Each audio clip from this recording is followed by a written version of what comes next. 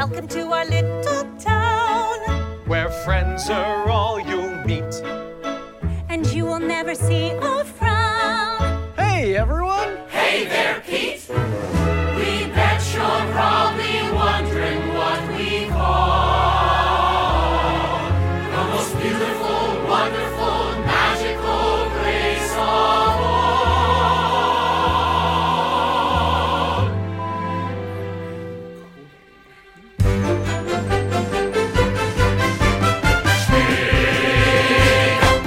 Schmigadoon, where the sun shines bright from July to June, and the air's as sweet as a macaroon. Schmigadoon. Like that. I was gonna tell you to do the brand before it starts. So Eddie is doing me a huge favor. We have had one of those weeks, right, guys? And it was the first week back to school, so you knew it was going to happen. But welcome to What Are You Guys Talking About? A surprise kind of interim show. Because we've had a lot of things happen. So before we go too far, for those of you new listeners, because I know some people are picking this up for the first time, we are a podcast from two indie filmmakers. We run a production company called Love Victoria Productions. And if I haven't got back to you by email on that, it's just because I've been busy doing this. We basically talk about the things we see on TV and film that we like, how that relates to our filmmaking, how that relates to what we're doing. Occasionally we'll bring guests on to talk about how they work in filmmaking and what indie filmmaking or full-time filmmaking is like for them. And then finally we kind of go over, the projects that we're doing when we've got something to show. But at the moment we're kind of in the middle of a lot of things. So as Steven Spielberg says, I have many projects in various states of development at the moment. That's what I've been trying to say. At all times. At all times. That's really the truth, though. So brass tacks, though, to get it out of the way before we even get here, we really do appreciate every time you like, share, subscribe, or comment on the podcast. It really helps us reach new people. This is, I find in the crazy world of podcasts, because everyone has one, it's not a matter necessarily of someone not wanting to listen to your podcast. It's more that they haven't heard of it because there's 6 billion out there. So if you could help us that little bit by giving this out to your friends that you think would appreciate it, post it on your network to see if anybody picks it up. It really does help with our numbers at the end of the day. So if you want to check out more from us, you can check out all the episodes. This is episode 93, so there are 92 other episodes, plus the Dirty 20 videos, plus our short films, plus our trailers, all on www.lovevictoriaproductions.com. It's a mega website. It's very old now. It looks dated to me, but it's there, man. And anybody can go on that and kind of see the full gamut of everything that LVP has been doing over the last couple of years. I'm putting it out there now because it usually takes me about a year to get it done, but I have been talking with a web designer, someone who does that freelance, and she's going to have a look at the website at some point because we really kind of want to make it more on par. But if that's not your thing, if you'd rather do social media, we are on Facebook with Jason Cherot. My last name's a bit weird, Cherot. You've got Edward Burgos is the other member of LVP. And you can also check out our company page at Love Victoria Productions. So anything that we do is usually posted somewhere on that Facebook company page. Now, we also have Instagram accounts. Those are kind of my favorite ways to catch up with people because I don't have to read anything. I can just look at pretty pictures. I am Jazzy J. Cherot. We have Enano LVP as well. We also have Twitter accounts. So Funny Commentary at Mouth Love Victoria or at Ananoski Prod. And then finally, LinkedIn, you can find out from the company webpage, which has now 15 followers, I believe, than it did before. So we are moving up in the world of LinkedIn. But that's just the company page, and it's, again, to keep a company presence, and it's kind of separated, I think, from both of our day jobs, so to speak. And then finally, we've recently got on TikTok with a few interesting posts on LVP Film Life. More to come there when I get more time to put up 15-second videos. But unfortunately, I'm not 15, 16, 17 and have that kind of time these days. So if only, right? If only. So with that in mind, today we I have to kind of say there's a couple announcements as well. Announcements. Sorry, I used to love when people did that. Listen, Mitch couldn't make it on the show this week. He will be on the show as soon as he can. He had something he had to take care of. So he called me saying, I'm so sorry, blah, blah, blah. Understand with LVP, we don't really, if you've got an issue, you've got an issue and you've got to deal with it. That's not a problem for us. But he will be back. And when he comes back, we'll talk about Fright Fest. I don't really want to break that cherry too early because, again, Mitch has seen probably far more films than I did at Fright Fest and talk about what his favorites were. And we'll kind of chime in with the ones that we saw. We also, again, will have the director of Warriors Gate coming up in a couple months. And then Ashley McCarthy, who has written The Heralding, which we will be promoting for her in hopes of getting that on some bestseller lists because it's a very good book. We'll be talking on the podcast at some point to tell you about her book. And we're going to use that, I think, a little bit to talk about adaptation and how you can take books and turn them into films and things like that, because that's kind of what I've been talking about with her in the background. So lots to come. It's just this week there was a lot of things that came up. So Ed has come back. Your Dirty 20 video is missing because Ed was sick earlier in the week. He gave it to me, and I have realized the mountain of work that Ed puts into every single video before he even sends it to me. And unfortunately, it's going to take me till Friday to get it for you guys. So I am working on it. It's going to be a Magic the Gathering extravaganza. So you guys are going to love it. It's going to look ugly as hell because it's me making the video, not Ed. But in the same sense, I really hope you guys enjoy it, because what it'll hopefully do is give Ed a week off once a month so we can, tell you a little bit about Magic the Gathering, some of the new things coming out with that. But in typical diva fashion, I'm being precious about it, and I want my time to get it finished and get it to the way I like it, but coming your way. So, all that being said, today's topic, I said, Ed, what do you want to talk about? And Ed said... I just did want to say, sorry, apologies for my voice. I completely lost my voice a couple of days ago, and I'm just recovering. So, you're going to get sexy Ed today. Yeah, after Ed. Hours. I like that. After hours Ed. That's right. Jazz. Yeah. Nice. Jazz Ed. All right. That was going in weird directions all of a sudden. Jazz and nice. We'll talk about that, I guess. But today, I almost wanted to title the show Apple TV, because I'm going to mention about 100 other Apple TV things and what I've been watching. We're on a kick.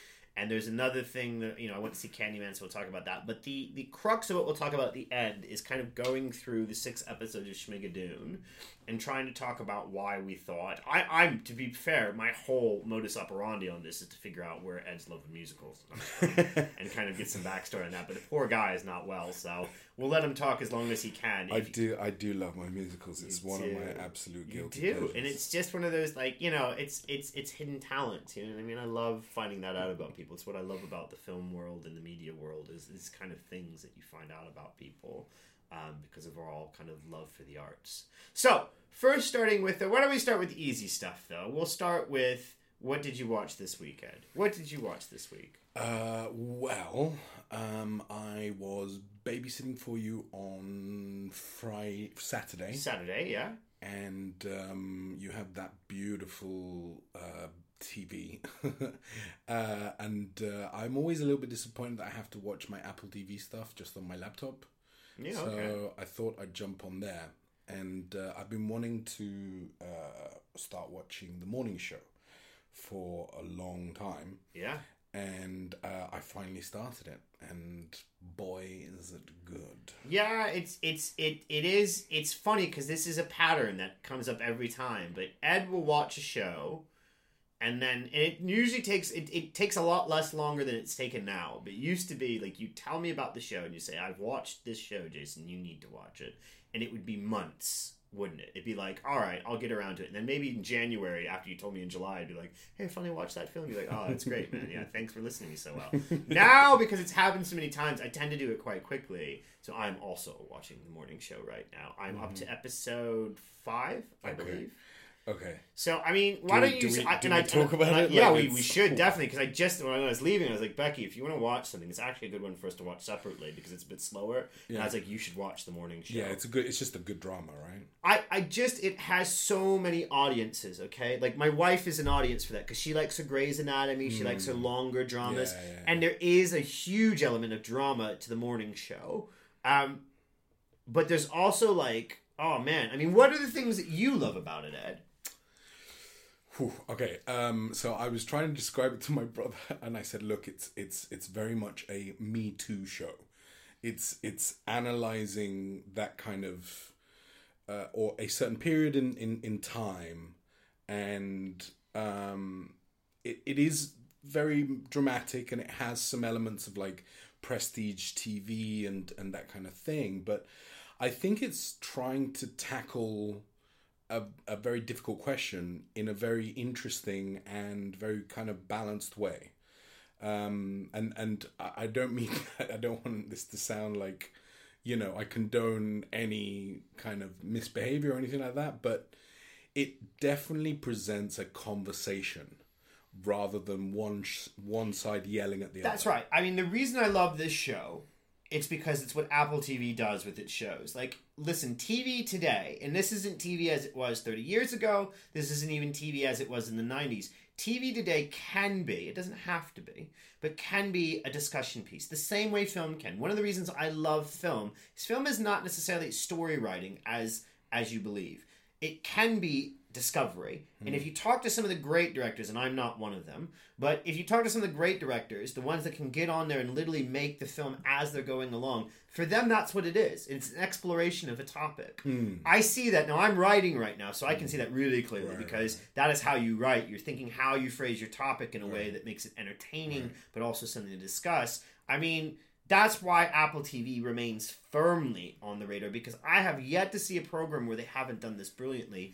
And as Ed points out, now, that's why I asked you, though, because when I watched up to episode 5 of this, and probably have it finished by tomorrow, knowing my luck, but when I saw this with you, I realized immediately, though, that you are not someone, I think, that knows all about, like, the American morning talk show scene. And it really surprised me, because I was like, this is all stuff that, like, I guess if you grow up in America, like, it makes a lot of sense, because these are the people that will greet you in the mornings. And I know you have morning shows in the UK, but it's such a business in America. There's just something about it, you know, when you look at CNN and you look at Fox News and you look at, and this is actually commenting on all of that as well, which I found revelating, you know. And it's like Ed said, it's because the conversation is had from multiple viewpoints. I think the reason it works, Ed, I think is because the driver is the two main women that we know are in the show. So the two most, I think, avid opinions you get, like the full view of, are both Jennifer Aniston's character and Reese Witherspoon. So Alex Levy, and Jackson. One being, you know, your quintessential New York, you know, Regis and Kathy Lee, been 15 years in the industry, and then you've got the upstart, and the whole thing is the interplay in the beginning about how this works. The reason I love it, and Ed would have got this, is why he recommended it to me, it shows you all aspects of that business as well. You're not just talking about what happens when the camera's on. You get to see the production angle. Right. You get to see how things are made. You get to see the writing team. I love that stuff because A, I'm not as familiar with it, and B, I think it does a good job of sounding out how this plays out, how a Me Too incident, because obviously you're picking up that's probably one of the big cruxes. You know, it's the first 10 seconds of the show, so I'm not ruining it for you. But the big crux of the show, Ed just jumped because there's huge lightning blasts outside right now. I'm loving it. Feels, you know, we're in September and it feels like July back home in Cincinnati. Weird, very strange. At any rate, it's a nuanced conversation via lots of different characters, and the thing that I liked about it is what you have to remember is when you do these things, you have to let the conversation run. And so many, even I, am guilty of grandstanding. And what that means is instead of letting the story flow to its natural point in the conversation, you stop it so you can make a point. In other words, you don't let it flow. You say, no, this is the point where I'm not going to have them go any further, and this is the statement they're going to make. I haven't seen that happen once. There are twists and turns all over the place because the revelation of something. So the biggest one for me was when you got to, and this is a bit of a spoiler, so if you really want to come at this completely blind, this is what we watched this week. Exactly. Please put your ear thingies in now and jump ahead about a minute and a half. But when Alex Levy is forced, and she's really forced by episode 5 to look at what her previous partner did. And it's not a matter anymore of, you know, what the public sees and what the public doesn't see. It's like, no, what do you see? Right. Did you know this was going on? And even if you didn't you play didn't you play dumb to this? Does your whole, you know, unit play dumb to this, not realizing it? Because when you juxtapose the pain of the victim who speaks versus what she's trying to say about we never knew, like, these are the things I was telling you back when we were, like, talking about Weinstein, the people that used to hang out with that guy.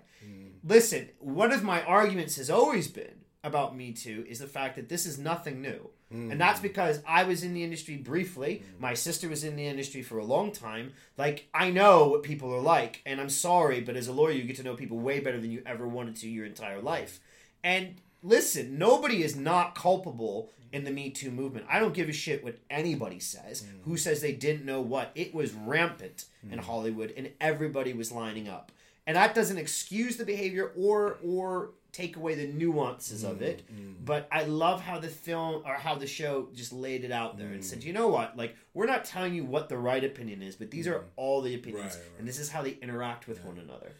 It's really interesting because it's based on a book that was written about like the morning show and the morning show wars and stuff like that, right? But after kind of what happened, because it had been greenlit before, like anyone who watches it will immediately start thinking about Matt Lauer and you know the scandal that happened with him. The big clean out. They were talking about it, the waves, you know, the second wave was really the wave for the news agencies. Yeah. And you kind of come away thinking, well, they just basically did a retelling of that story. But like the writer said, no. There were sex scandals beforehand. Like it was part of the story. It's central to the story, of course. But this has been going on for a really, really long time, you know. And that was kind of the irony of it. I also love a show set with regards to journalism or something like that. I loved Sports Night. Okay. I loved Newsroom. You know, I even really loved Aaron Sorkin. After he quit The West Wing, he did another show, which was all based around a sketch comedy show like Saturday Night Live. Okay.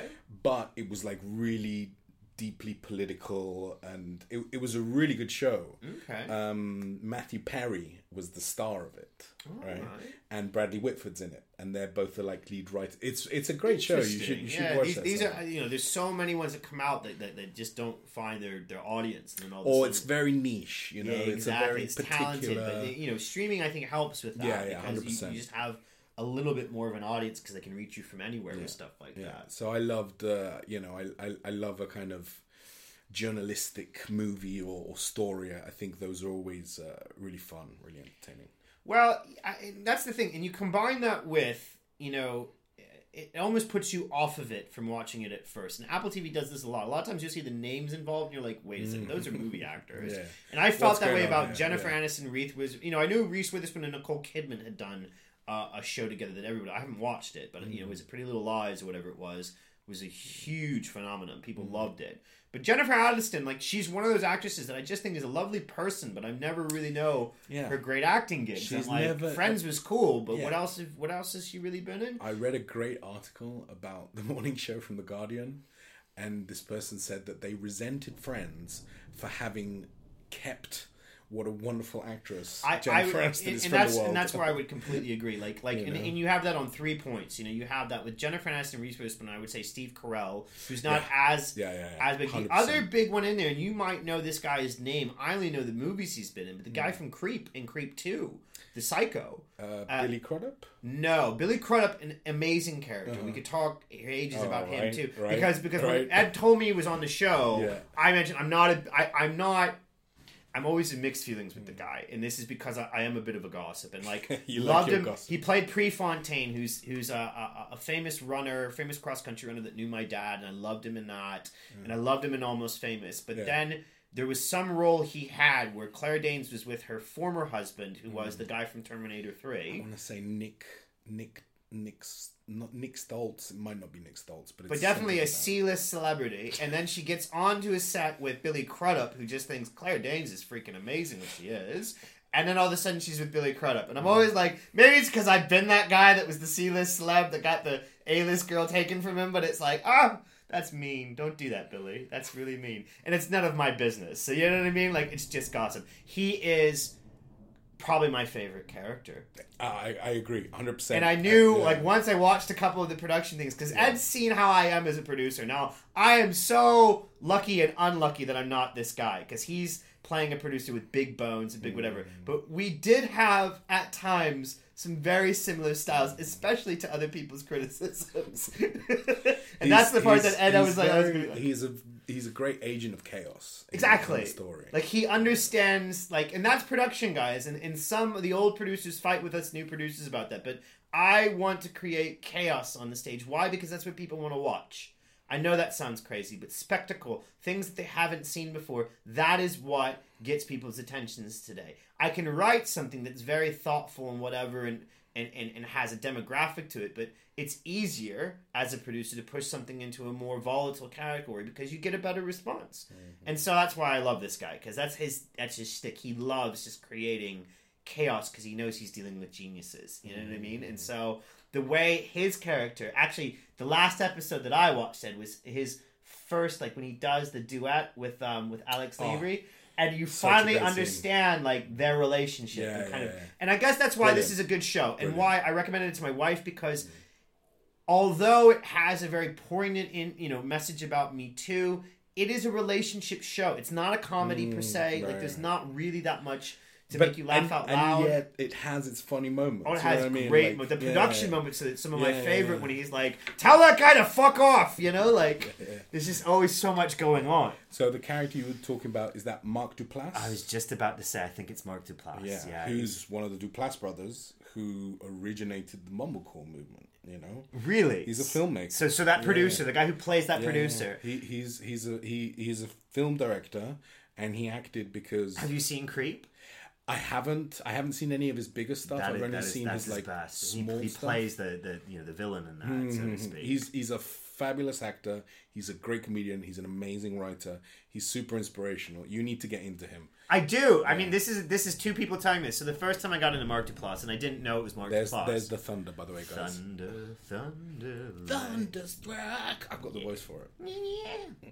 But actually, Alan, my buddy Alan, my guy from Fright Fest. Alan was the first person to put me on to Duplass and just said, "Listen, I think you would gel with the kind of stuff this guy makes. You'd really enjoy it." And so I watched Creep, and he just said, "I'm telling you, this is your film for the year. Like you love." These weird kind of odd and Creep, if you haven't watched it, because we're talking about everything on the show just to fill an hour to make sure we get enough time for everything, but Creep, if you haven't watched it, is a really good horror movie. It's a simple premise about a guy who hires a filmmaker, and we're talking like low budget filmmaker, to take his handycam and just film him for some scenes for his son, because he's going to die before his son gets born. And so it very much has like the initial... And now we're at the rain portion of the podcast. Yeah, this is the part I hope is dead by the time I drive home, because I've got to go back to... But lean back, listeners, and hear the dulcet tones of Jason Schreier. Oh my god, yeah. Tells you about Creep.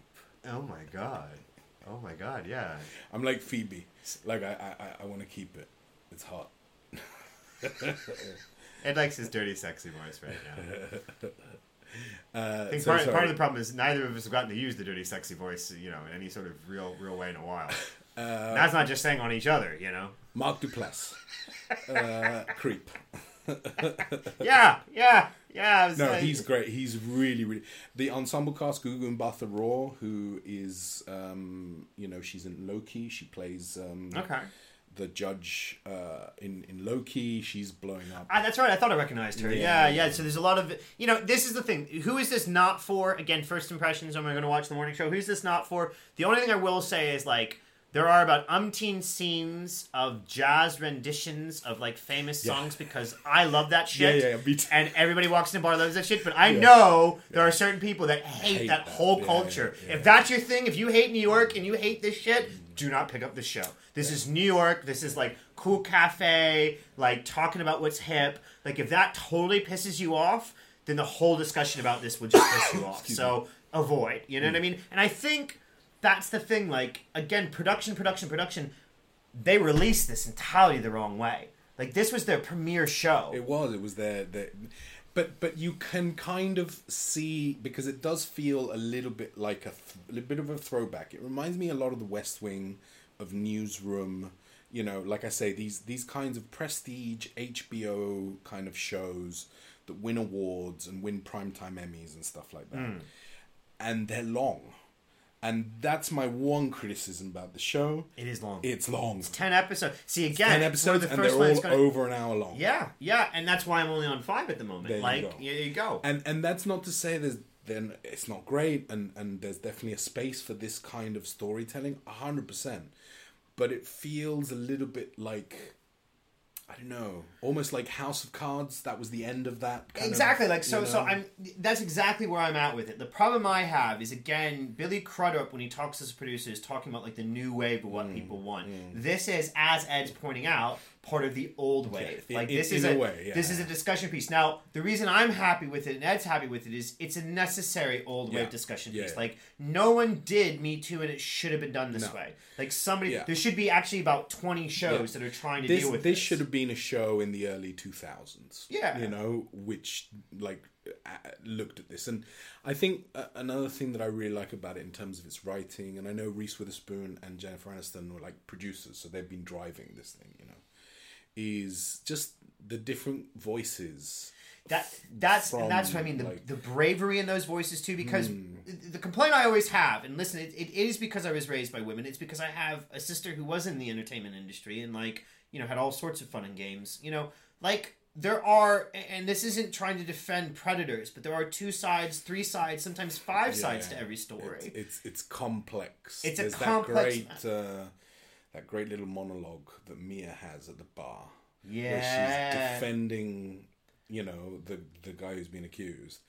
And like she says, he's complex. It's complex, you know. And that's what I would say. Like the thing I did like about this though is that when the actual allegations are washed out and put in front of you, it still makes sense. And sorry, at this point we're just spoiling the whole. Yeah, we really show. are. This shouldn't be the Schmigadoon show. Yeah, we're going to talk about Schmigadoon in a minute. In a minute, yeah. But what I loved about it was like it didn't make the allegations like you worry, right? Because this is why we're all so fearful. Why we are villagers with our pitchforks and our torches. You are afraid to excuse the sin because you think that will make it better, or you think that means that you don't understand what was done wrong. When there's a scene where the person sets out the allegation, which is followed by another episode where even further allegations are made about lots of things, and it doesn't change anything really. It doesn't, where you think it will make you feel remorse for this character because you've seen the character and there's been all these discussions. At least my impression was like, well, no, I definitely think he's getting what he deserves then. There's one, we've got to make this the Apple show because I want to talk about For Mankind as well. So, okay, there's this one scene which I think you've gotten to, where it's right at the beginning of the episode. He's playing tennis with Martin Short's character. I love it. I love it. Especially because I'm watching Martin Short in another show right now as well. Right. Yeah. And he's in Schmigadoon as well, which connects everything. Who did he play in Schmigadoon though? He played the little Irish leprechaun at the beginning that gave Holy shit, you're right. They kept putting his name on the thing. I'm like, who is Martin Short in this? I thought he'd got like some way like face something. But there's that scene where they finish playing tennis and they're having a drink, and you at first you don't like. I wondered, wow, is this Martin Short playing himself? I mean, like, she told me she was 20. So the conversation transpires and you realize that this guy, he's obviously a friend and he's been accused. Yes, Steve and Martin are talking to one another about their mutual allegations. Correct me if I'm wrong, but it felt a little bit like a Woody Allen, the French director. Polanski. Polanski, yeah. It felt like a kind of reflection of that, you know? I would say so. I think what they were definitely like, that particular scene is really good because it tells the male perspective. In a way, this is the problem. Like, a male can't tell their perspective on this unless they're accused. Right, but more than that, it's that there's nuance to it. Right, sorry, but that's what I mean. The male perspectives, let's put the plural at the end of that, because the nuance is what makes that such a defining scene. So in the scene, there's a dialogue between Steve Carell's character, and again, if you don't want it this spoiled for you, then please, by all means, skip forward another 3 minutes until we get to talk about something you do want to hear about. But in that particular scene, Steve Carell, who has had allegations of basically diddling the PAs, that's the worst of, and it gets worse. Like, it's the kind of thing that when it's first said, exactly as this plays out, like, you're like, oh, it's not so bad, and you believe he says that, and he's like, I don't understand what the problem is, and then the more details you get about it, the more like, well, the more you start like questioning, and and I mean, once you hear from the victims on it, then you almost go over the other side because you're like, oh, and hold up. Because you're halfway through the series, right? Because you're like, oh, but this is the thing. That's what I love about a show is everybody's going through these motions together, and so then you have this scene where he's trying to point out to you that he thinks things are unfair, and you do feel, at least I feel, you feel a little bit unfair because they're definitely showing you just how heavy-handed the entire process is on him. You definitely get to see his perspective on it, and I think that's a so good thing. important, Yeah, right? It's really important. But then they're like, okay, but you know, the whole thing, they've got you on the ride for his perspective, and they've got you kind of in his camp, saying Almost, like, yeah. especially as a male, you're like, because all males are like and again, this. brilliant bit of casting, right? Like Steve Carell kind of embodies that, like, America's We were talking dad, about right? it with Foxcatcher and The Big Yeah, Short, that he's yeah. just able to do funny but not funny. Yeah, because that's what he is. Yeah. He's a funny character, but he's Yeah. also pathetic. Tragic. He's yeah. tragic. That is how you would describe him. And again, He's The Office. I mean, he's absolutely a tragic character because he doesn't. The biggest thing that you notice by episode 5 at least is that he still does not see He what doesn't the get issue it. is Yeah, here. yeah. Even though everyone around him is Yeah. slowly starting to wake Right. up and be like, we've shit, right. like this we've isn't come right. around. The other people are coming around, and he's still in. So, in and that, this like, is the crunch. moment where he's sticking his heels down in a way that we almost agree with him, because Martin Short starts making comments about, like, again, the Polanski thing, the whole, like, well, she was, you know, she told me she was 20 at the time. And, and the face Steve Carell keeps making. And it builds and it builds in about 3 or 4 conversation pieces until finally Martin Short just stops and he says,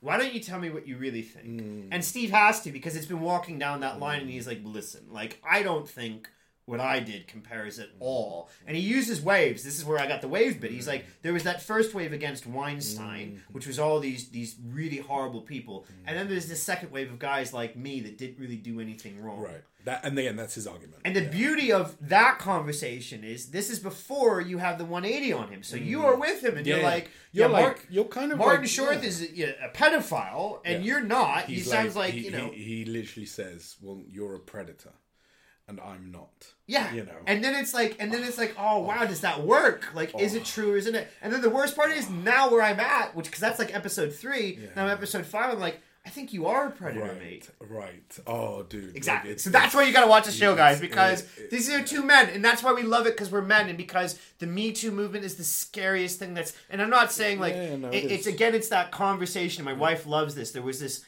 thing I was watching was talking about. It says, am I intimidating to you, or are you intimidated by me? Because it's not fair to call me intimidating if it's just the other way around.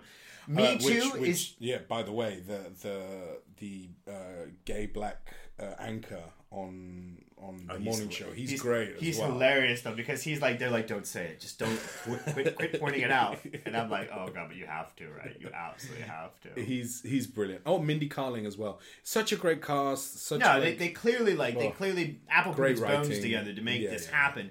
I think it's just, you know, as I'm always championing, which I think is the tragically underwatched. I think this is tragically underwatched. I think, and it's also, I think it's prejudged, and it's funny because I want to talk about this, you know, with all of these shows. I think all of the whole Apple thing.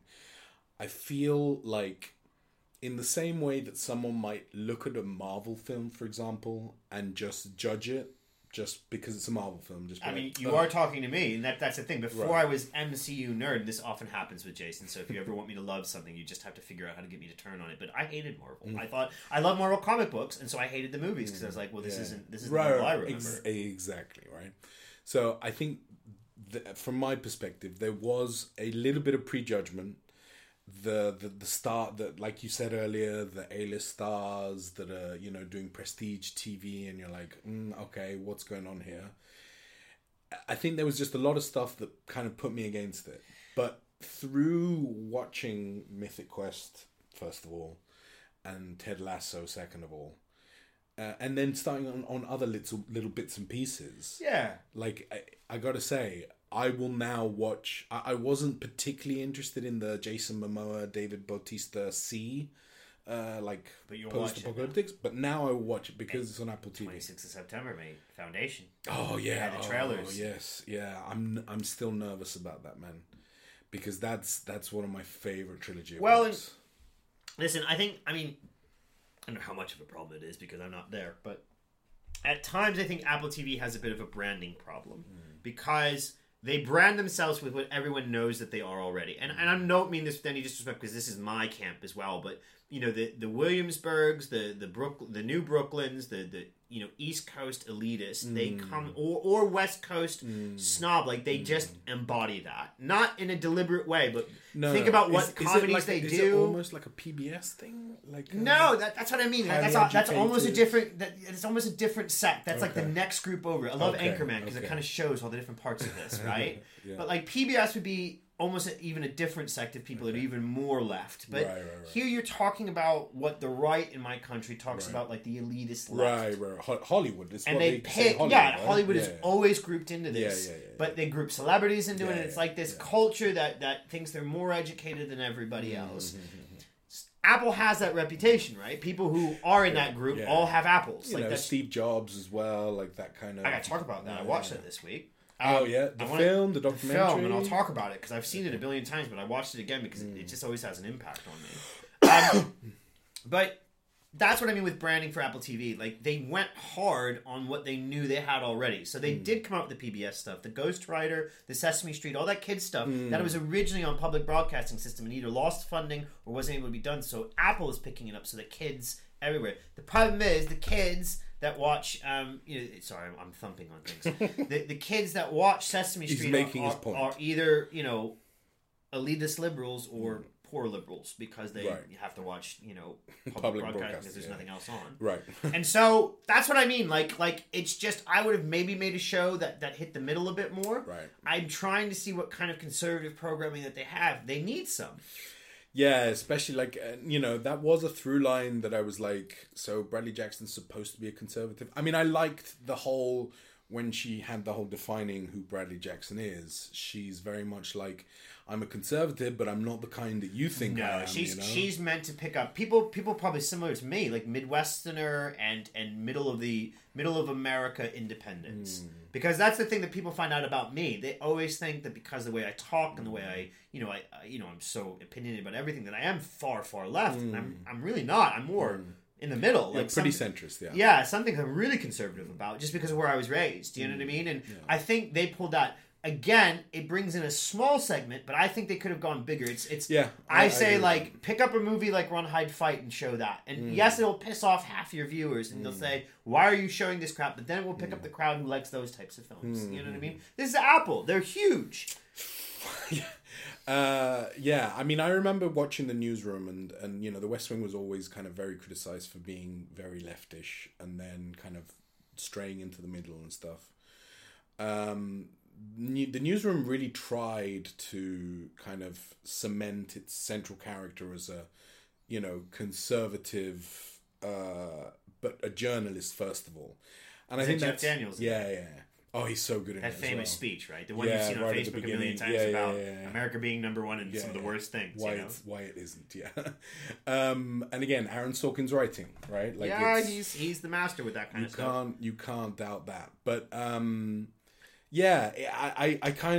agree with you. There's an inherent leftiness to a lot of this stuff. It's just and there's a gap in the market. Yeah, listen, because it goes out to everybody. This isn't a producer looking for money. This is a producer that's trying to the current zeitgeist that I can feel. And again, it's just what I can feel, so I can be wrong about this. But this is why I'm a fucking producer. Like the zeitgeist is stories from lots of different locations. This is why folklore is becoming really popular because even the old stories, even stories from the white cis male, still can be redone when we look at the history of those stories and where did they come from and why is the cis white male doing this and where does any of these stories. But in that conversation where we need more female stories, more black stories, more mixed race stories, more stories from you need more stories from the right. And that's the part that everyone misses. And I'm not someone who's on the right, but in the same sense, I grew up with a community that is like 75% conservative. Like, you need to let them tell their story as well. And I think that one of the reasons why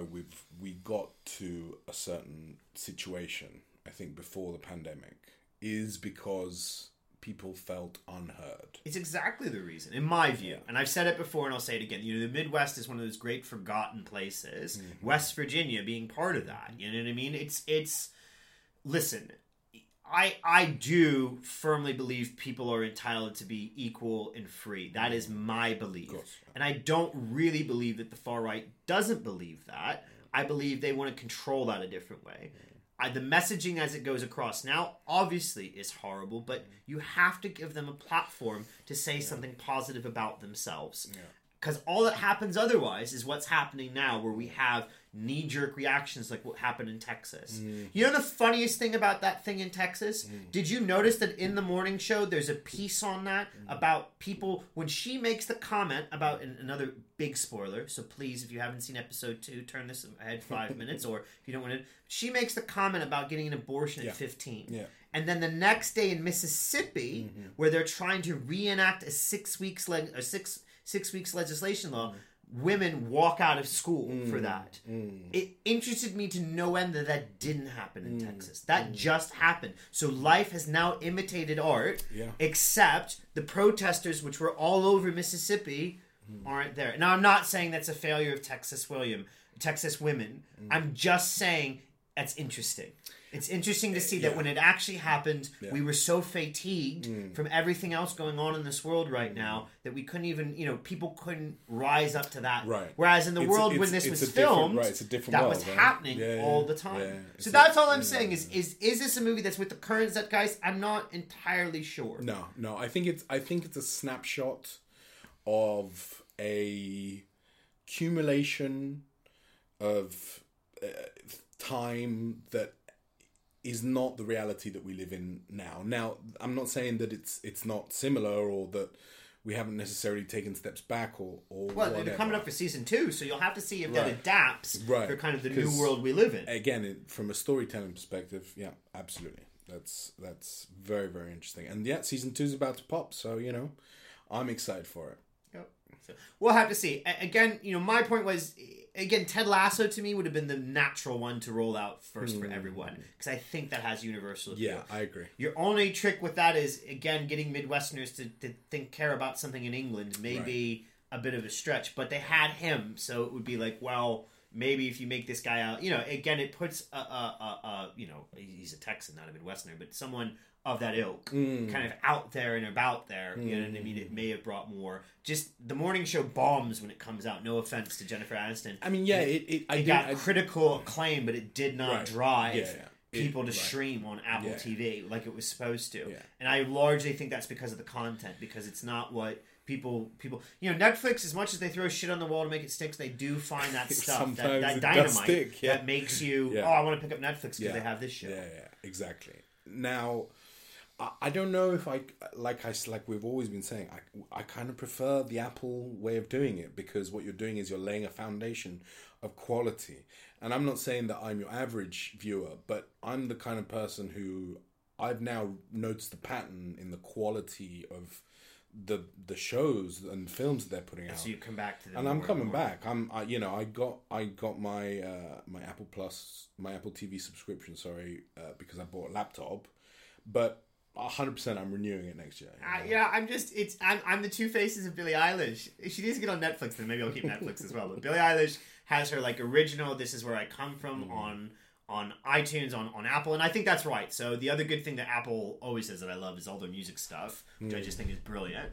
But they have her "This Is How I Became Billie Eilish," music. But then you can jump on Disney, and I told you this. It's wow, she's changed a lot, and this happens. People get mad, and it's dude, every pop singer goes through this. They go through the phases, I don't think it's selling out or anything like that. No, they're human beings. It's almost also why I think, for example, for rappers, it can be a bit hard to go from a really tough life and writing about that and rapping about that to having money and security and all that stuff. Are you defending Kanye at the moment? His recent Ye. I guess his name is Ye now.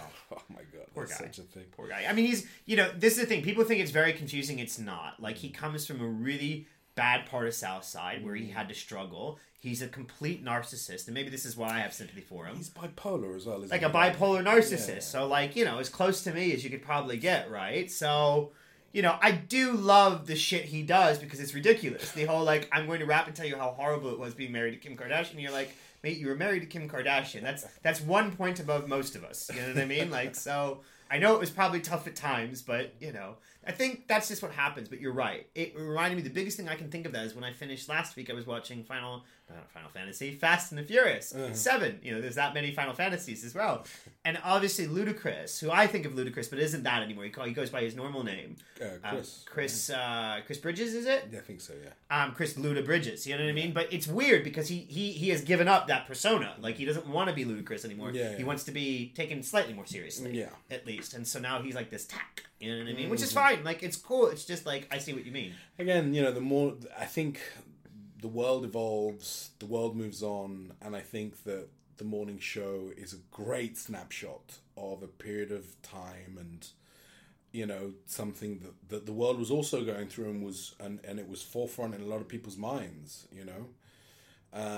Yeah, I mean, for anything else, at least to hear an intelligent and full discourse on the Me Too movement. That's the only thing that gets me, and that's because I'm the lawyer in the room. I am a kind of person that fully believes you have to examine all the angles first. At the end, you still come to the same conclusions. It's not like this isn't Me Too so that you start feeling sorry for the Kevin Spaceys of the world. No.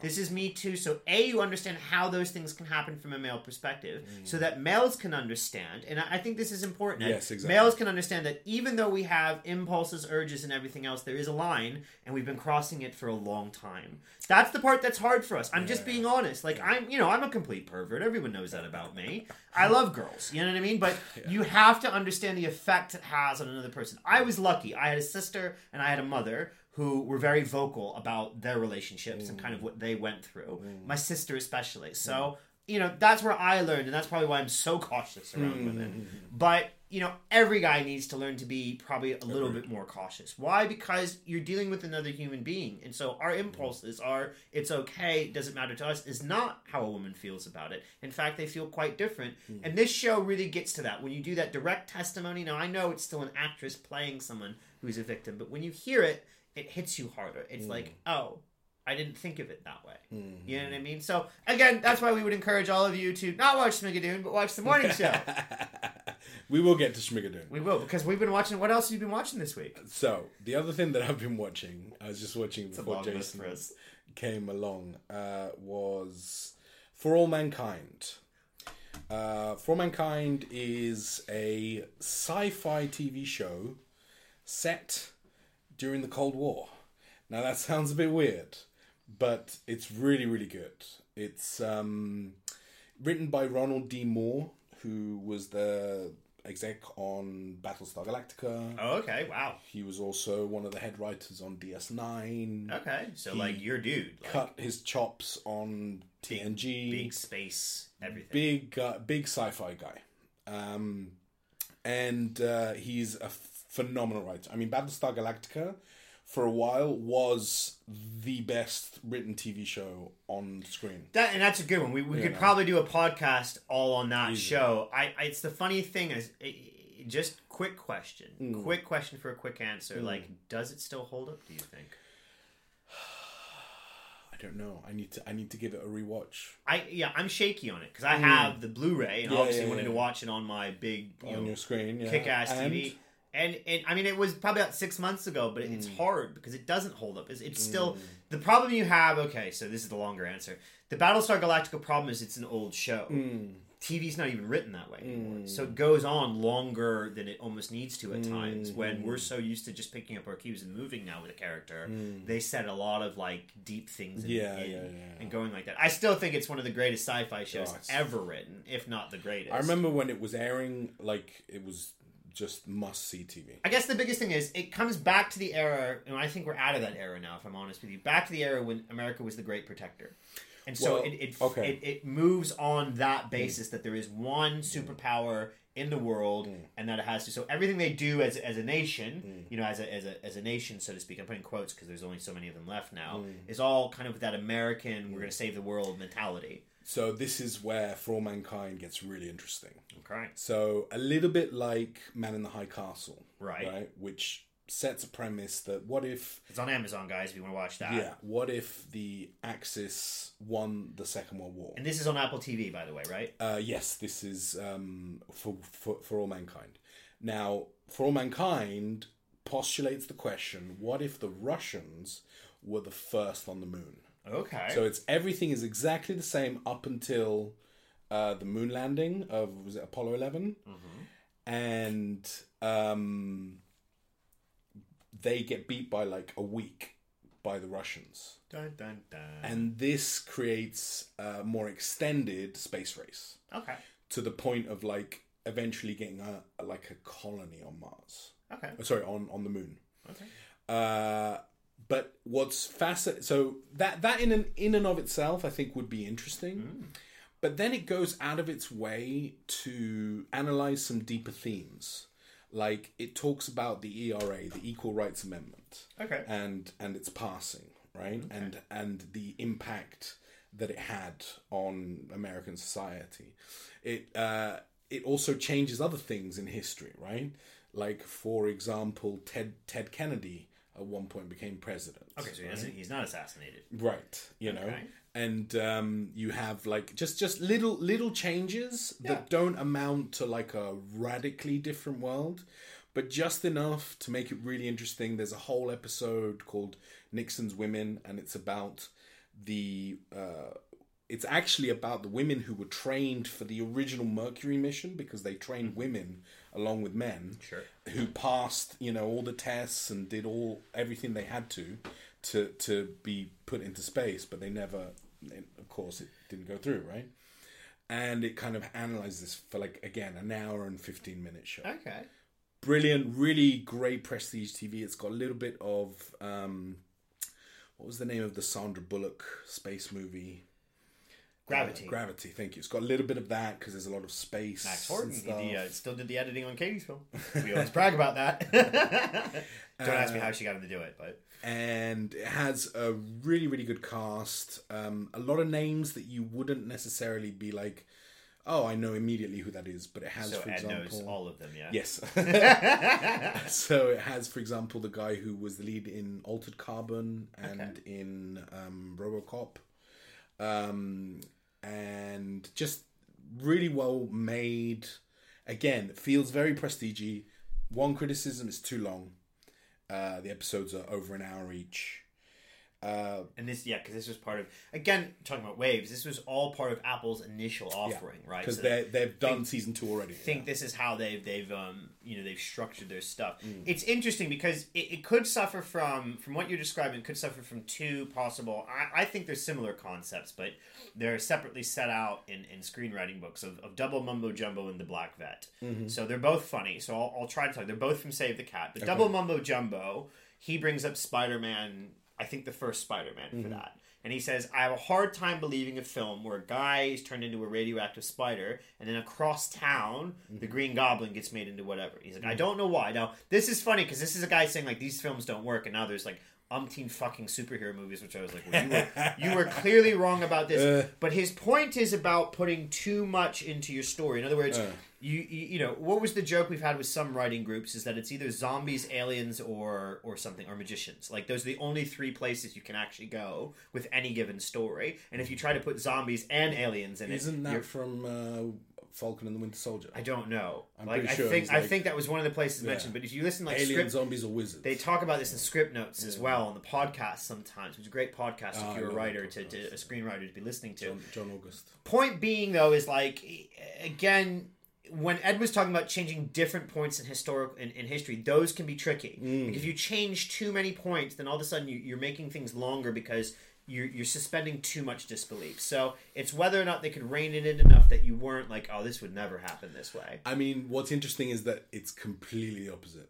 Like, you completely believe that's why it would changes that definitely happen. be worth a watch, because I think modern TV and modern filmmaking is getting better at ignoring the double mumbo jumbo problem and just saying, we will create a scenario in which case enough of these things will trigger so that people don't lose the belief. Because the other problem is the Black Vet one, and this one was Save the Cat again. It's literally 2 pages later, and he's talking about a skit from SNL, which I did think was hilarious, because it was probably Eddie Murphy who played the Black Vet on this. But he was like, this skit got me every time, because it was about the new sweeps coming out, like the new shows coming out on NBC in the 70s, and it was like, he's black, he's a veteran, you know, and it was a black vet that was also a veteran. And in the Save the Cat, he's talking about this story Lefty that he was working on with one of his great writing partners, and he's like, it was the same problem. Lefty originally started about a story. The guy was left-handed, but then he was a left-handed boxer. Then he was a left-handed boxer that had been in the service. Then he was a left-handed boxer that always went to, you know, it just became one thing after another. And it's the problem with stuff like that is, historical fiction is some of the worst for this, because if you do it too much, then all of a sudden it can be a problem. So older shows won't do that because of those two concepts: Black Vet, and because no one wants to see the Black Vet, and Double Mumbo Jumbo, because no one can believe Spider-Man and the Green Goblin can be the. Now these days, and my point with this was, these days writers have figured out a way to cover both of those problems, and it's really interesting to see that. I look at things like, you know, Mythic Quest. Episode 5 is all about us saying you can't do that because the audience has no idea where you're going. And every time episode 5 hits us the hardest. And so it's almost as if as an audience now, we are happy to suspend our belief for the sake of something better. It's almost like it's the BBD. It's breaking a rule, but it's like enhancing things almost, you know? Yeah, I mean, the way episode 5 works so well on you is it takes the concepts of the show. So the things you like about Mythic Quest, the fact that there's tension, sexual tension between Poppy and between Rob's character, who is Ian. You know, it's there. It's not on the page at all. It's not written, but it has to be there because that's what's going on between the two of them. There's this fight over power, which is always going to have undertones. And then they put you in a situation where they're like, forget it. We're just going to show you what would happen if they actually were, you know, linked to one another. And this is, you know, the famous episode 5, you know, what is the title of that one? Adam Stovall's gonna be mad, man. Death. Dark Quiet Death. Death. There we go. Yeah. So that's why that works, because it takes a theme. It'd be almost like doing it with the morning show and having a separate episode about another, you know, allegation or something like that and running with it. Yeah. So it's interesting to me that you're getting away from the fears of Double Mumbo Jumbo and Black Vet and putting too much in by making your audience feel rewarded, I think, every time you get to these things. I think that brings us quite nicely, actually, into Schmigadoon. Okay. Because is there a little bit too much mumbo jumbo in the show? And I love you because you follow my mind before I even follow it. But yes, that is probably why I brought that up, and that was exactly our qualm about the 6th episode. Actually, it started really from the 3rd episode. Once you have the split and they go off on their own, there's these kind of middling episodes where they're thinking about other partners, and it breaks you from the crux of the story, which is supposed to be their relationship together. And then I guess the problem I had, Ed, is does that, unlike what we were talking about, where those things are done to kind of expressly show just how those can be messed up, there's never a point where we come back, which happens in Mythic Quest and the other ones, where we come back and I feel like there is a catharsis between, you know, them not being together. In other words, like, sorry, the simple way, the non-writer way of saying it, because that was really obtuse, the non-writer way of saying it is, listen, the through line of the story is their relationship, and I don't think we really learn anything about their relationship through the show. Honestly, like that we don't actually learn about them. Yeah, I think that is a fair criticism, and I think that possibly because I don't think they're renewed for a 2nd season. Before we go any further, let's just really quickly lay out like what it is. What is Schmigadoon? With one of the greatest names to any TV show ever, I think. Very clear homage to like Brigadoon, the musical, and that's what it is, right? It's an homage to the golden age of Hollywood musicals, right? The 40s, the 50s. That kind of time period. Sure. And in it, you have a couple played by Cecily Strong from Saturday Night Live and Michael Keegan-Key from Key and Peele, who have gone on a couple's... Ducky, yes. Yeah. Oh, that was so good. Who have gone on a couple's retreat to try and fix their relationship. And while out on a hike, they get lost. And they find themselves in a place called Schmigadoon. Right. And immediately, like, just stylistically, you're going from, you know, a rainy... It's very Wizard of Oz. It's Yeah, very, exactly. like, dull, dreary place. Yeah. Slightly modernized. So it's still sharp. Like, Yeah. Apple TV will never release anything that's not, like, It HD doesn't look or great, res. yeah. But you're still, like, in normal tones. Like, Yeah. you're in normal kind of grayish colors. Right. And then, of course, you get to Schmigadoon, which is, like, the Technicolor Rainbow Land. And very much, like, stage designed and colorful. And Yes. basically, they are stuck in a magical land of musicals until they find their true love. Is that... That's the premise. Yeah, I mean, that sets out pretty much the first episode, at least the first 20 minutes. And again, it is all in that setup that I've had, like, the complaint, as it would be. Because the first 10 minutes is trying to give you, maybe it's even the first 5 minutes, because these are short episodes. They are quite short, yeah. First 5 minutes is trying to give you the whole point of how they end up in Schmigadoon, which it sounds a bit hurried anyway. It does, but, you know, then throughout the series, they flash back to, you know, times in the real world and, you know, how they met, for example, and stuff like that. But yeah, it does feel like... That was kind of the thing. So there's always this, at the beginning of every episode, there's this backstory bit where they're going to be like, and it's funny because it changes times. It's always like 6 months before Schmigadoon, Right. or 6 weeks and 2 hours before Yeah, Schmigadoon. yeah, And it's all these relevant points of life. I would say that's where, for me, because we'll get in the part I liked, but that was the part that it was okay, but it didn't really work for me. Because they were trying to set these two up as a normal couple and talk to you about, like, normal problems. I got that because I've been in a relationship for 15 years now. So yeah, these are all the things you want to tell people because they think, well, they just no one really knows unless you've been there, right? I thought it was going to go down that right way with a hint of comedy because it's a short one. Yeah. But it kind of leaves most of that alone, I think, unless they were trying to do it metaphorically through all these songs, which maybe is possible. It kind of leaves alone going into any real detail about why these two are either compatible or incompatible. Yeah.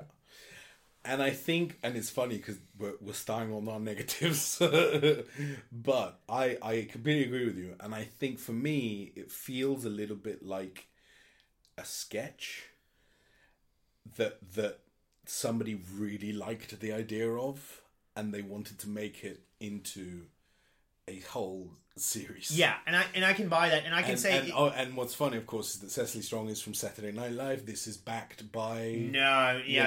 We talked about that, and I really do think that must be how this came about, because all the bad stuff I'm saying, does that mean you shouldn't watch it? Like, no. Oh, no, absolutely not. Absolutely like, not. I wouldn't be doing a podcast on it if I think it was worth missing. It's only, 6 30-minute episodes, so it's 3 hours of your time. It really is not a lot. You know, if you have any love for musicals or interesting set designs and stuff like that, then I would do this. And here's where we come to the reason why you must watch Schmigadoon. Yes, please. Like, must. 100%. And it's the sheer, unadulterated love for musicals of that era. You see, because he says it because he has that sheer unadulterated love. Maybe my love is adulterated because, like, I love musicals because of my mother. My mother took them to me when I was a child. I was never comfortable enough with my sexuality back then to say I loved musicals because it was a thing that was wrongly kind of placed with being the gander of homosexual men, and I wasn't comfortable with my sexuality. And so that's why I've been on the fence for it a long time. Now, since becoming a filmmaker, and really since becoming whatever, like, I firmly love musicals. And I think really the nut that cracked for me is you get a daughter, and that's the coolest thing, because then all of a sudden you don't have to pretend like you don't like musicals anymore. Yeah. That being said, okay, if you don't like musicals, wow, do you need to avoid this. Yeah. You need to really, really avoid this, because it won't just make you mad, it will make, like... You'll throw things at your TV. Yeah, exactly. It'll produce, like, a visceral... And this got to the point with my wife, who is a musical fan, but not, like, a fan. You know, like, it's out. Like, she's not a fan. Yeah. She will go to musicals. She's seen many good ones. She's also seen ones she's hated. This one, like, by the second episode, she was just like, why do they continuously break into songs? It's like, I think that's pretty obvious why they do that. Point, though. Yeah, exactly. And we were doing all right at first because she even had a character. It was Key's character was obviously the one that's why the fuck are you all singing all the time? Which is brilliant. That's a great shtick. Corn pudding, mate. Corn pudding. Oh, still to this day one of my favorite songs. And that's again, it's because we're revisiting Ed. That's why all the criticisms are coming out. But that was my other criticism is it makes us I'm from where that comes from. We're not idiots like that. It makes us all out to be some puritanical bunch of fucking idiots. And I'm like, you know what? Corn pudding is probably really fucking good. And you all people making fun of it through your satire. But it's got nothing... I honestly feel that it's not trying to make fun of people who like musicals. No, it's making fun of like the people in those musicals. I think it's like it's not making collectively laughing about the silly wackiness that is in a lot of these musicals. Right, it's not actually making fun of Oklahoma. It's making fun of the musical Oklahoma. Yeah, and the situation that are in there. You know, I mean, it is because I have a weird taste in musicals as well. I like comedy musicals. Okay. You know? So here we go for the podcast. Top 3 musicals. It's got to be top 5. I can't do top 3. Wow. Top 3 okay. Too fuck. I'll have to try to remember 5 musicals. All right. Let's do it. Okay. Let's start with the easy ones. Now, most of these I saw as films, and I should state that when I say wake musical, up. By the way, this is the relevant part of the podcast. We're about to give our 5 top musicals. I never really went to a lot of musical theatre. Okay, all right. I consumed it through films, right? Obviously, first as a kid with like Disney, which are basically musicals, a lot of them, right? Yeah, sure. But Fiddler on the Roof, Tradition. I wake up in the morning and I start like singing, you know, If I Were a Rich Man, randomly ask my coworkers. Oh, this is such a good question. So your top is Fiddler on the Roof? I love it. This is in no particular order. Okay, all right. But still, you put it in your top 5, Fiddler on the Roof. I love it. Hands down. Okay? You're not Jewish, are you? No, but it made me fall in love with like the music. You wanted to be Jewish after that. You had your yarmulke. I wanted to eat like, you know, you want some delicious bread in knots and knotted bread, all kinds of stuff. But so you like it. Okay, all right. Yeah, the songs in that, and you know, I think it's just one of the best things I've ever seen. It's classic. It's classic. I'm not sure if it's playing in London at the moment, but the next one is a little bit of a cheat because it's soul and rhythm and blues music rather than like your traditional Rodgers and Hammerstein. Yeah, I don't. You're gonna get a face from me on that. That's how we've evolved musicals. But as a kid, the Blues Brothers was, and I think it qualifies as well because it was also a Saturday Night Live skit. I think it connects to Schmigadoon. It's tough. Now is the Blues Brothers does that have them break into song while they're doing things? Yes, absolutely. I In can't church. Remember. Where James Brown like starts singing. Because I had this discussion with my wife. It was, is it a musical or is it a film? You know that has like, is it Purple Rain? Right. Because Purple Rain is not a musical. Yeah. Okay, it's not a musical. That's an argument that I'm not an expert on. Okay. I will just say that Blues Brothers will take it then. Blues Brothers has to be on any listed music. Okay. Orange Whip. 3 Orange Whips. John Candy in one of the finest cameo roles ever in the history of mankind. So Blues Brothers, maybe a little bit of a cheat. Okay, fine. a little bit, but we'll take it. Then I have a very little known comedy called Something Funny Happened on the Way to the Forum. Okay. Not a lot of people know it, but it is hilarious. And also a musical, right? And 100% a musical. Okay. Yes. If you honestly YouTube some of the songs, they'll be stuck in your head. Something happened on the way to the forum. Yeah, something funny happened on the way to the forum. Something funny happened on the way it's to the like forum. it's from the 60s. It's got Zero Mostel in it. It's hilarious. Okay. Then I would Deep waters with this boy. Deep waters. Another Zero Mostel classic, The Producers. Okay. Again, I lean a lot into comedy and stuff like that. You sure? But yes, for me, one of the funniest things I've ever seen in my life.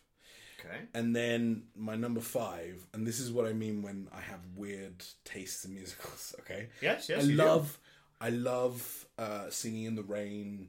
I love An American in Paris. Okay. You know, The Wizard of Oz. Like, I love those classics, right? They're unbeatable.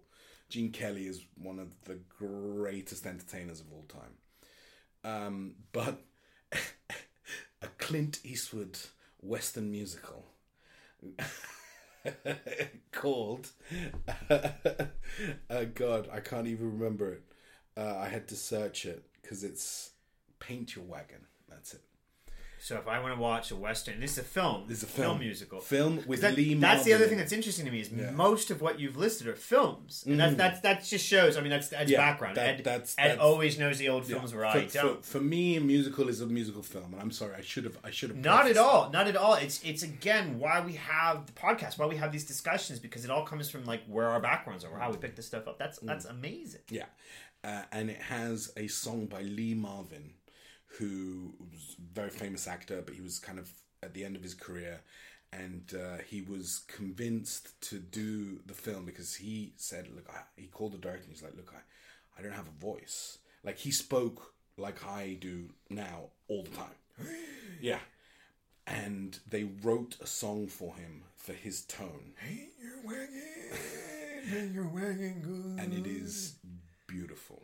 Like, genuinely, it's a bit more spoken word than it is like to say, like, beautiful. The problem with the melodic and face stuff. that he's making is I have like William Shatner in my mind. It's no, genuinely, and it was, I loved William Shatner it was with the spoken word. It was like number 2 in the charts in the 60s. Okay, Like really, really cool.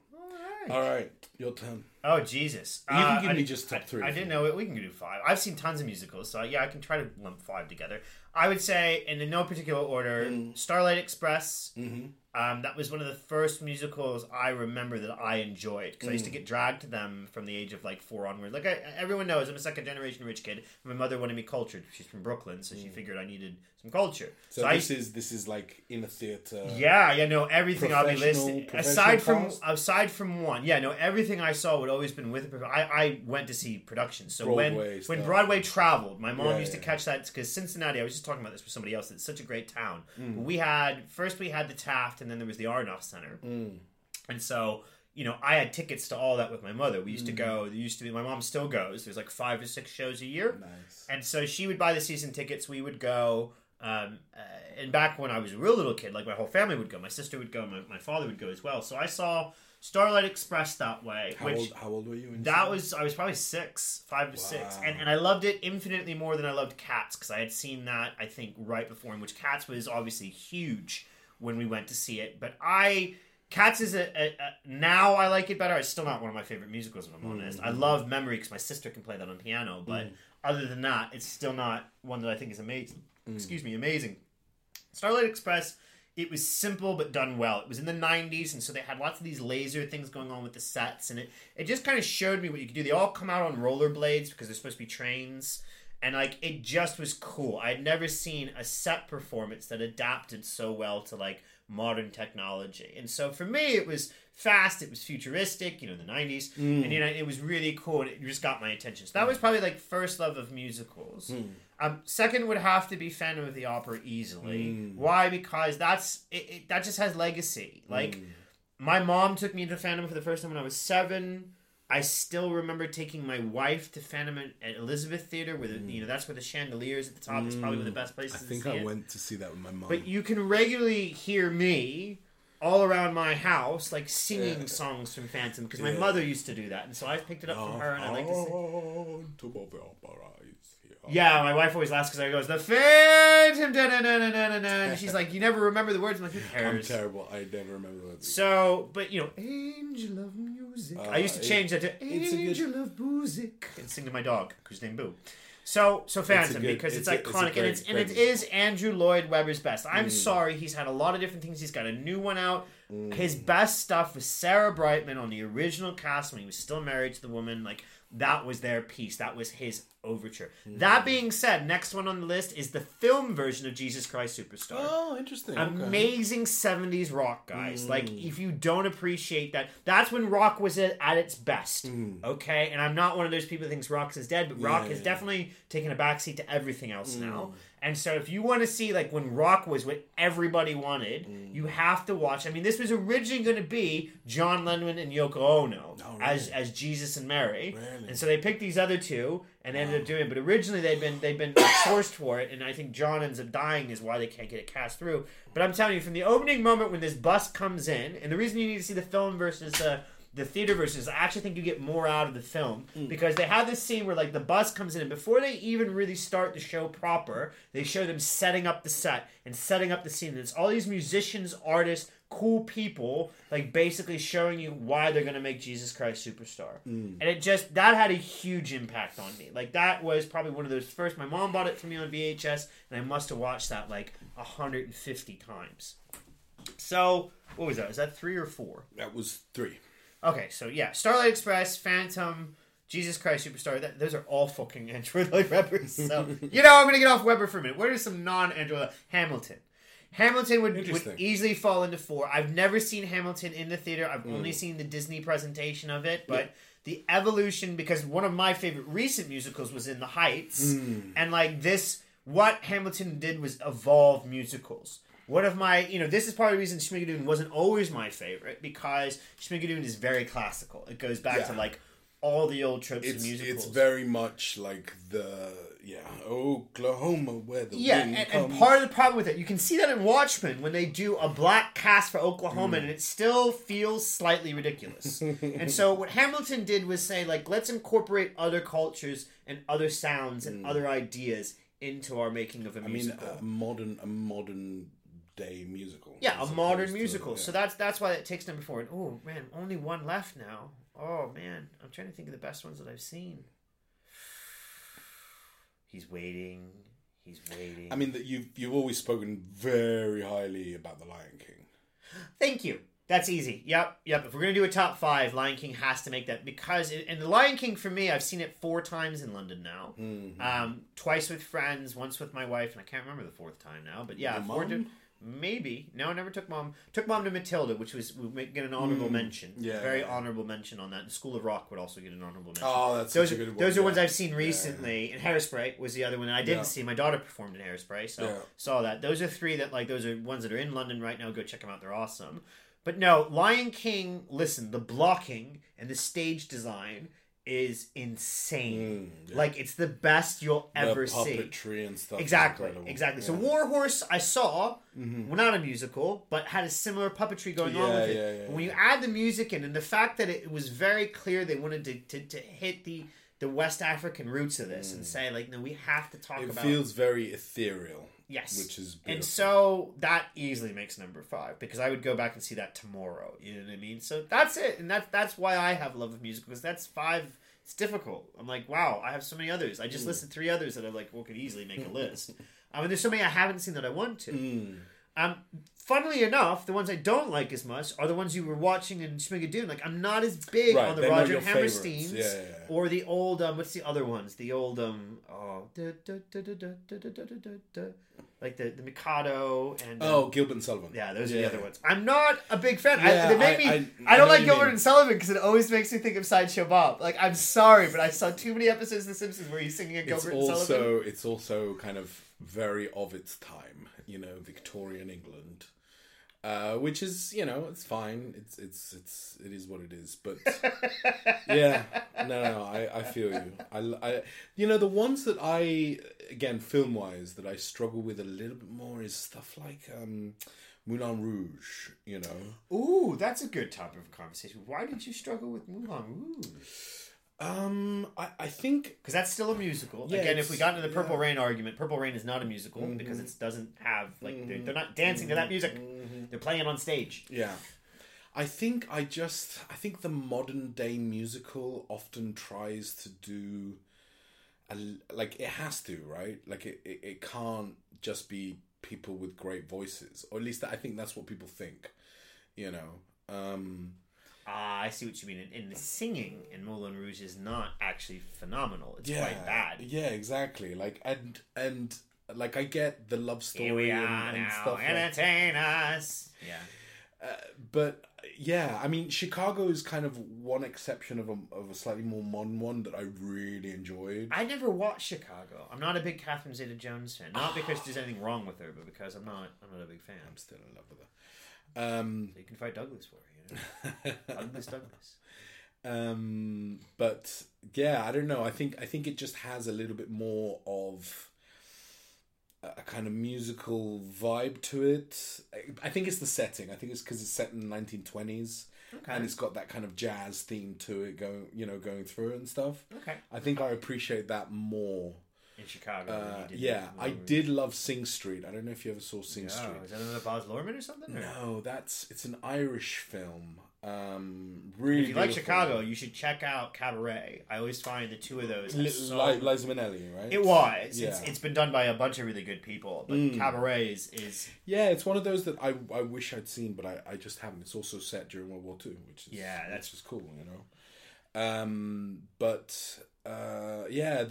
more I'm excited to watch In the Heights. You've spoken very, very highly about it, and but yeah, like I struggle a little bit more with modern musicals. I don't know why. okay.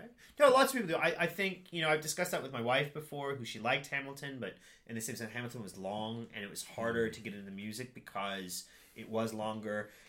The other funny thing with Hamilton that I find a lot of people struggle with that Americans don't always appreciate is that, man, that thing was so full of history.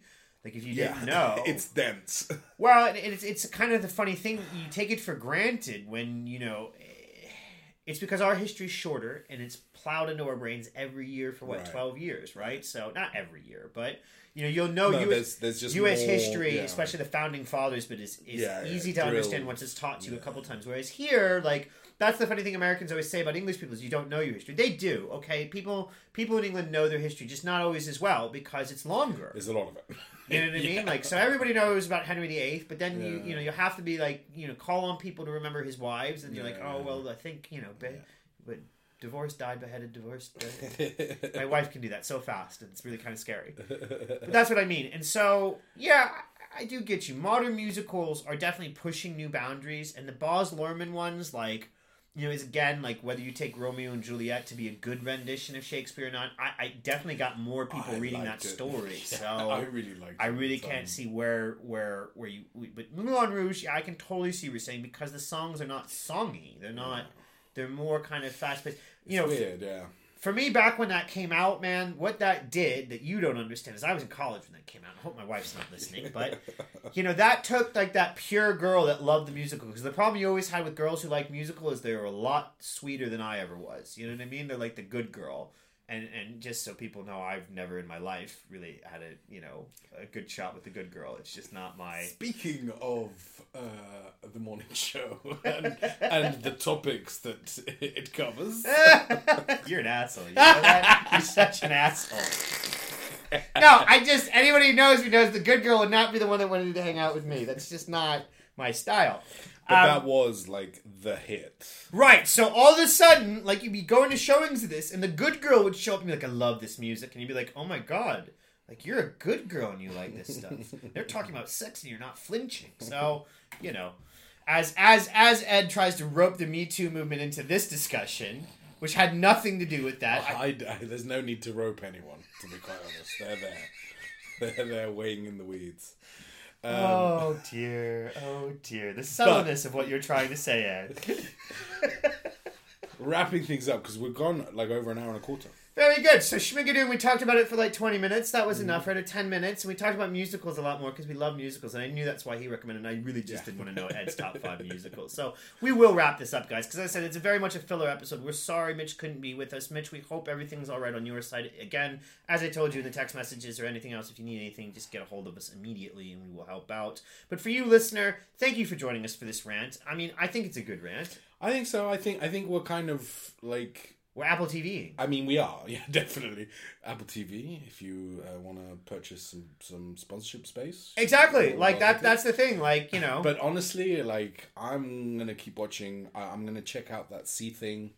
Just see what it's like, I love Jason Momoa. It is the thing. I love Dave Bautista. So. Maybe concluding thoughts is, the one reason we do keep coming back to this is, if you are producing for film, if you are producing for TV, I think even more importantly, just see the lineup, the structure, the things. I don't think they got it right at the beginning. I think Apple definitely came out as a huge sleeper, but then they gave everybody a year's free TV if you bought anything Apple, and I think that was all part of the plan. It's like, we don't have to come out swinging because people are just going to naturally have a subscription to us, and if they like stuff, they'll keep it, and if they don't, then, well, forget it. Like, it doesn't matter. And it does feel, it does feel like they know they use us. Do you know what I mean? Yeah, no, Like- they've definitely now on the pulse of something, and so I would say is look at the release schedule. The very unlike, and I do find this refreshing as well. Apple TV is very easy to figure out what's coming out. They have an entire section that just tells you that. Yeah. It says they trailer everything before their current shows, so you can always catch it there. And if you can't, there's literally a section on Apple TV Plus that says this is what's coming out in the next 3 months. You know, if you want to catch these shows, this is the new ones. Like, it's just simpler. I just don't... I know Netflix probably does that, but I never see it. Well, and Disney, again, I never it's care. It's too much noise. Disney tend to like market the crap out of the shows they want you to watch. Yeah. I think Apple, it's all about the soft touch. You know, that's what it feels like. Like just Yeah, it's like, here's what's class. coming out, pick what you like, Yeah. you know what I mean? Whereas, I think you're right, with I think this is how they missed a trick a little bit with the Stars stuff on Disney, because, like, that new Steve Martin Short show is awesome. It's just, it's being promoted, it's a Hulu show out of America, so obviously it's on it's Disney's open network in America, where it's probably getting different promotion, but in the UK, like, no one knows about this show, and it's really freaking good. I'm definitely going to check it out. So, anyways. But, yeah, what are you excited for that's coming up? You mean Apple TV wise or Foundation?